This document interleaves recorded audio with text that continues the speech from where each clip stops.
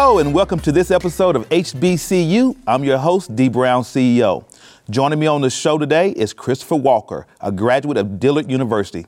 Chris, welcome to the program. Thank you for having me. Glad to be here today. Man, the pleasure is all mine.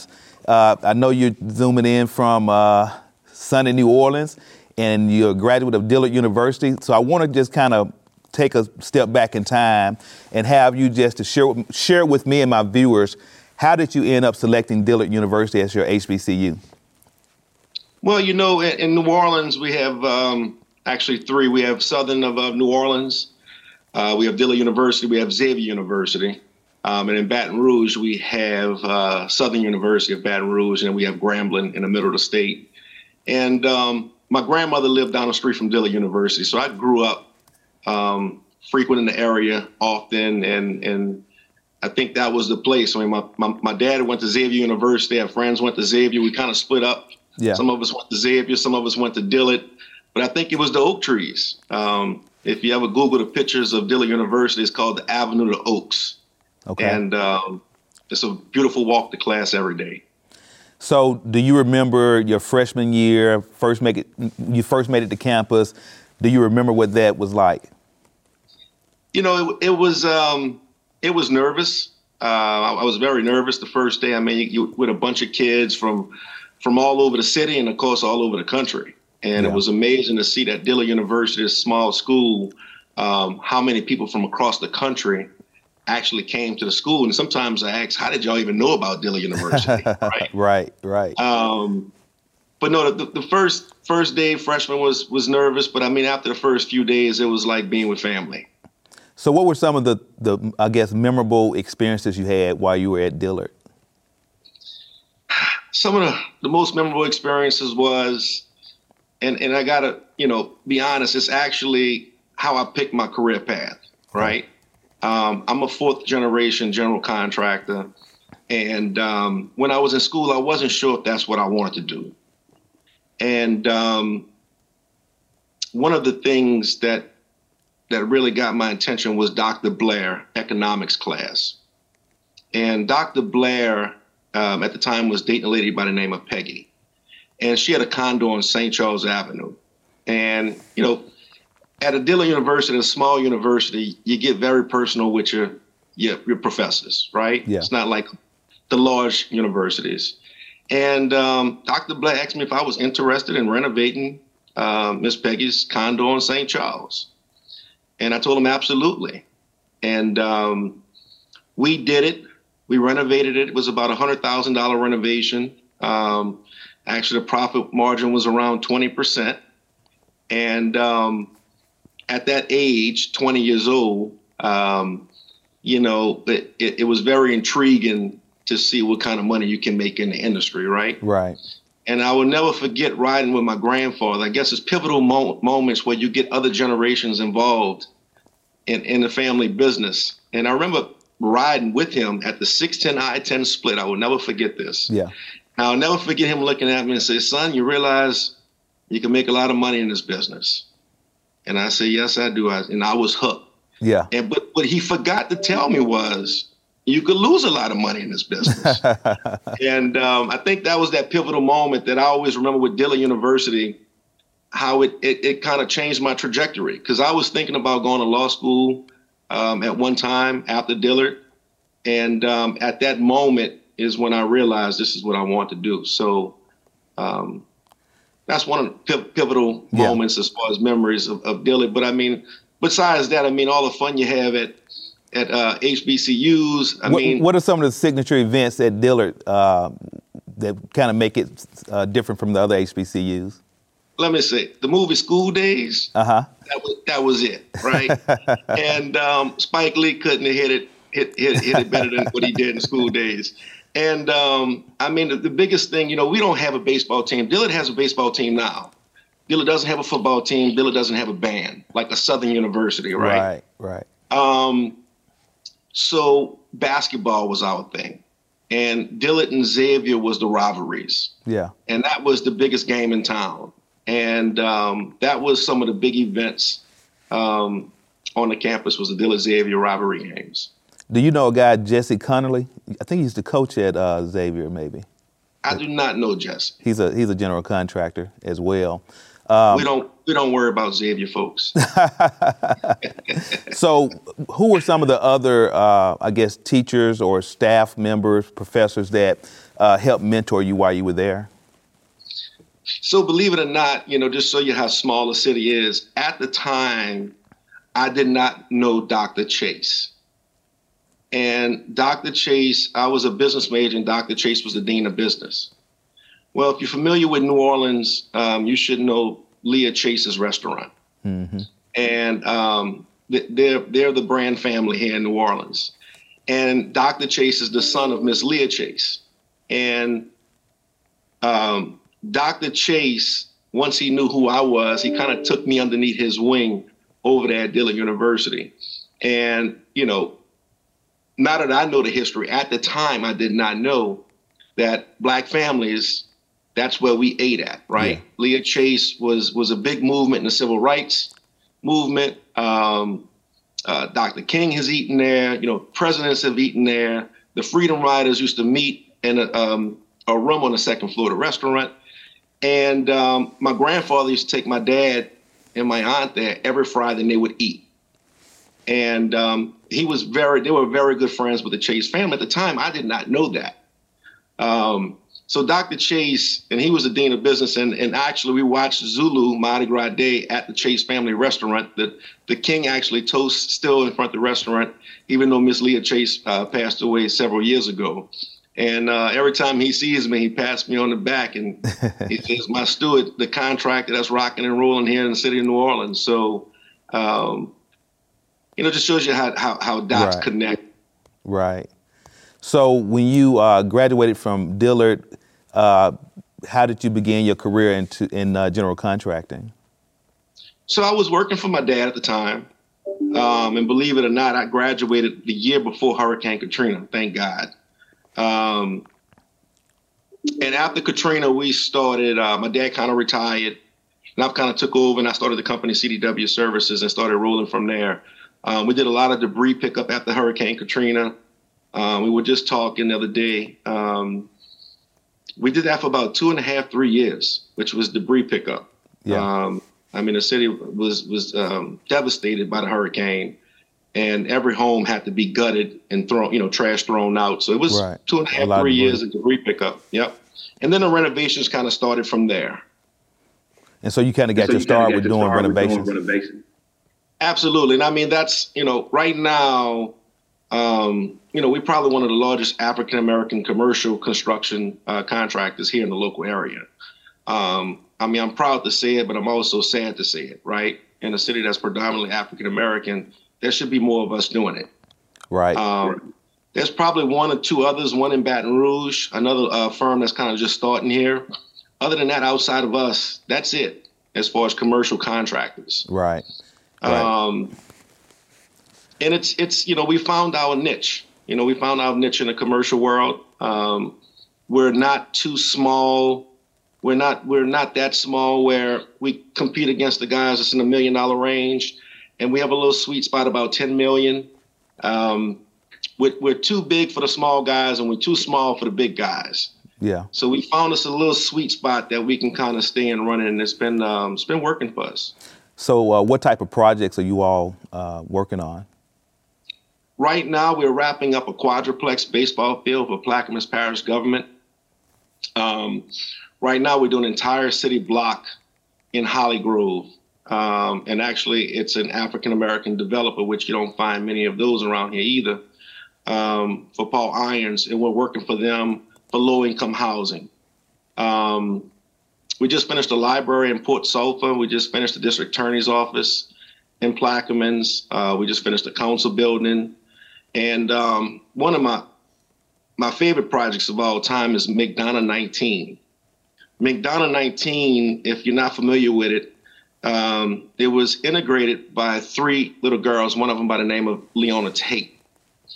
Believe it or not, they integrated the school a few blocks away in 15 minutes before Ruby Bridges integrated her school. And, in history, these three girls kind of get lost to Miss Ruby.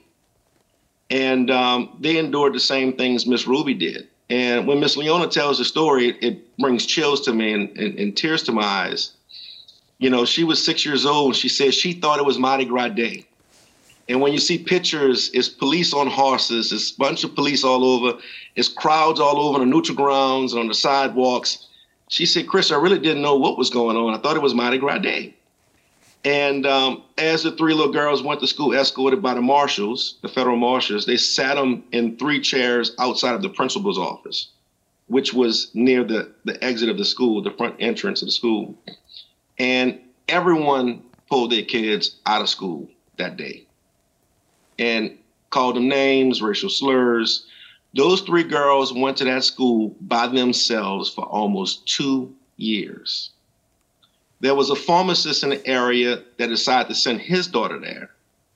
And they threatened to burn his pharmacy down and threaten his family, so he ended up yanking his kid out. So they went to school by themselves for 2 years. And now Miss Leona Tate bought the school. Because of Katrina, the school board decided to sell some properties off because we didn't get the population back in certain areas. And she said, I cannot let this happen. I cannot sell this to a developer to do something, with it. I need to own the school. And she did. She bought it. She co-developed with another company, Olympic Group, and she bought the school. And the second and third floor, we made elderly low-income living. And on the first floor, she put her civil rights museum. And we up for all kind of national awards for that project. But I mean, when you talk about a feel-good story, when people ask you, do you like what you do? Right. And why do you like what you do? And it's moments and it's jobs like that really touches your heart. And what I loved about it, Miss Leona Tate said, Chris, I could not do this job without a Black contractor. And she made sure and put the effort that a Black contractor was involved. And gratefully, she chose us. And that's one of my number one projects. Yeah, that's an amazing story as well. I want to ask you about your grandfather because he's the first generation in the industry within your family. So tell me about your grandfather and how he influenced you on your career path. Well, my great grandfather was the first. Your great grandfather, okay. He was the first. Of course, I never met him. Okay. My grandfather was the second. My grandfather, he was, he was instrumental in my life. I spent a lot of time with him. My dad doesn't like fishing. He doesn't like hunting, but my grandfather was a big fisher. He was a big hunter. So we spent a lot of time together hunting and fishing. Yeah. And my grandfather, I still hear it today. When I'm around the city and I introduce myself and people, in this city, everybody knows everybody. So they want to know, who's your parents? Right? I got asked that at Mardi Gras so many times. Elderly people stop them and they're like, who's your parents? What's their name? What's your last name? What's your name? And then when I tell them, it's amazing the good things you hear about them. And, people tell me, they're like, at the time, in the 60s, they said, your grandfather was the biggest Black contractor there was, residential. He was a residential guy. And in New Orleans East, which is a newer section of the city, my grandfather was very talented. He designed his own homes. I can't draw. He could draw. He would design his own homes, and he designed what he liked was Hawaiian tiki homes. And I tell people all the time, I say, if you ever was in a home in New Orleans East and you walked in and there was a bridge, as soon as you walk in the house and a pond underneath, I said that was his home. That was one of his signatures. And after Katrina, someone told me he built this home 30 years, 40 years ago. And he said, your grandfather was before his time. He said he designed this house. And even after Katrina, when times have changed and open floor plans, he was like, the house is we're still able to use without changing anything. Yeah. And, when you hear those stories and especially, look, I can only imagine what they dealt with in the 60s. And, in 70s. So it's to hit those things and the hurdles they went through and to still make it through. It's when times get rough for me, and times get rough for us all, that I look in the mirror and I'm like, if they did it, right, you got to push through. Right. So that's he was very instrumental in my career path. And so what about your dad? So your dad is third generation, right? That's correct. And he's actually still around today. He comes in. I mean, look, that's a book of knowledge that I can't. That's one thing I respect about, older people, is the book of knowledge, the experience. Right. And, sometimes he tells me go left and I go right, and I get burnt. And he's like, I told you so. Yeah. And there's times he tells me go left and I go right, and I got to tell him, I told you so. And, one thing that I really appreciate with him is with parents of generational families and businesses, sometimes the parents get too controlling and they want to still have a pulse on kind of what you do. And, that's one thing I respect about my dad, is that he's never been controlling in an aspect of the decisions I make in the business. He's never been hands on the pulse of the decision making that I make. Now, I mean, he's very influential in the decisions I make, and I do go to that book of knowledge. But that's one thing I respect about him, having friends in other family businesses. How I see how the parents kind of interact, and he's kind of let me fly on my own. Yeah. Let me fly and let me fall on my own. And when I fall, he's there to pick me up. Right.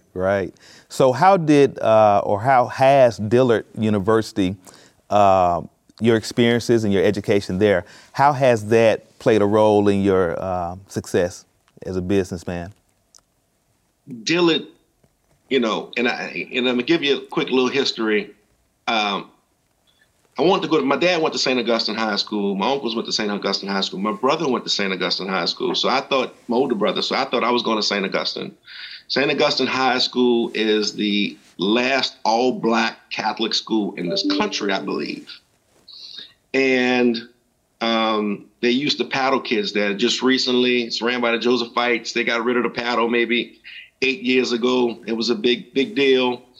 But I thought that's where I was going. We moved to Slidell, which is about 30 minutes outside of New Orleans.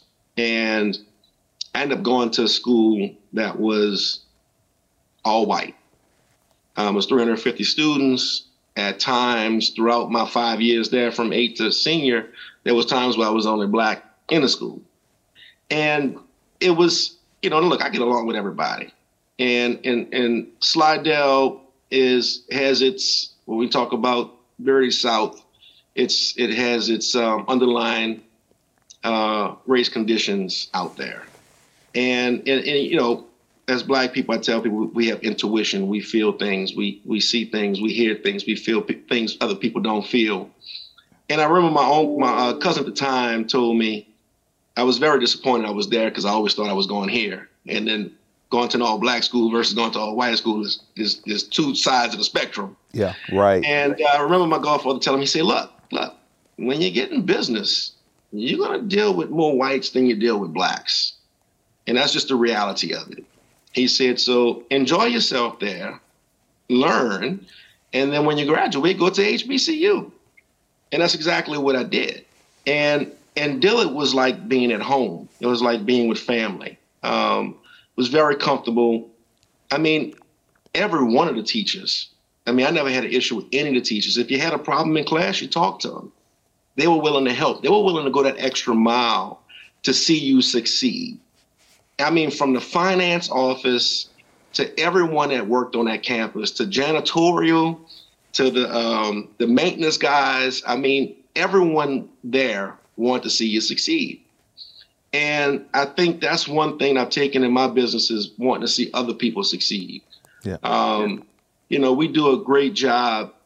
We do a great job of hitting 50%, 60%, 70%, and 100% DBE participation. Orleans Parish School and RSD had me speak one time at their public engagements because we were hitting such high marks on our DB goals, Yeah. where other contractors couldn't get 20% or 15%. So I've kind of made it a mission to help people along the way, because if we're not helping people along the way, then why are we doing it? Right. And Dillard really instilled that in me. I mean, Dillard gave me a award a few years back, and when I spoke, I said, look, they say it takes a village to raise a child. And I said, and Dillard was my village. Right, right. Now, you touched on something that's kind of near and dear to me as well. And, you know, when you're talking about DBE participation and how for a lot of companies, it seems to be very difficult for them to reach what sometimes seem to be very modest goals. What do you think the contributing factors are to many companies not being able to hit DBE goals? And because obviously diversity, equity, and inclusion is a big deal in the business world. I have my own opinions, but I would love to hear what your thoughts are about it as well. Scared, not knowing, ignorance, right? They like to use excuse and say DBs cost more than other subcontractors. That's not necessarily true. Right. Different areas, and New Orleans is a little unique, right? One of the poorest cities in the country, one of the most uneducated cities in the country. And we don't have strong DBEs. One thing I was upset with Xavier University with is one of the largest construction firms, Woodward Construction in the area, teamed up with me. Xavier University was doing a $60 million dormitory, new construction. And I have friends over there at Woodward. They brought me in as a 30% equity partner, 35% equity partner. It's about a year ago. Mm-hmm. And that's huge for me, right? We're about a $17 million a year company. And, so that was huge for me. And Xavier came in second place. Xavier ended up awarding to somebody else. And I talked to a couple of the board members and I explained to them, I said, guys, you want inclusion. And when companies actually take the time to create inclusion, like we've been asking them for 400 years, right? Then we have to reward them for it. Now, it's one thing if we weren't certified to do the job, right? But that was not the case. Right. And I'm like, we have to start rewarding these companies. We're missing the mark. I think that was one of the positive things about Floyd George, right? Was that companies started doing the outreach. Yeah. Black Lives Matter. They wanted the inclusion. And if we don't capitalize on it, then the movement was for nothing. Right. And I think that some companies, and I get it because I'm not a subcontractor, I'm a general contractor. We put up bonds. We need the projects to go right. If the projects go wrong, then our name is bad, right? So I understand one side of the contractors as far as sometimes how they feel. But then what I find with my DB subcontractors, it's not that they don't know the work. It's really financial capacity. Yeah. You start giving them larger jobs or you're trying to grow them, you're stretching them thin, and then it's paid when paid or paid if paid. Right. And you start stretching them a little thin. And I think these larger firms, they have the financial capacity to kind of come in and say, look, let us help fill those gaps. Right. How can we help fill those gaps? A lot of times it comes down to money, as far as the growth of these DB firms. And I think some of these contractors don't want to take the time or effort to want to extend that help to those subcontractors. It's easy for them to say, I told you so, it didn't work. Right. Right? I told you so, it didn't work. Hey, Chris, as we get ready to wrap the show up, I want you to take about 30 seconds and tell me why someone should choose Dillard University as their HBCU. Why you should choose Dillard University HBCU. It's one of the distinguished universities around. It's not your big name brand like a Southern, Morehouse. But if you're looking for a tight-knit community, if you're looking for for people that's going to take you in and guide you on a path. Because believe it or not, those 4 or 5 years that you spend in college really changes the trajectory of your life. Right. Before you step in the real world. And Dillard University will grab you by the hand, walk you through, and mold you into being a good person, a good businessman, a good husband, a good wife. And for that reason, I would choose Dillard University. Chris, I appreciate you being on the show. I don't think you could have summed it up any better. But what I want to do before we conclude the show, I want to present you with our HBCU Lifetime Achievement Award for your continued commitment to historically Black colleges and universities and to your success as a businessman and entrepreneur. I appreciate you being on the show and taking time out your busy schedule to share with my viewers your experiences. And to my viewers, I want to thank you for watching this episode of HBCU. I'm your host, Dee Brown CEO. And remember, without you, there's no me.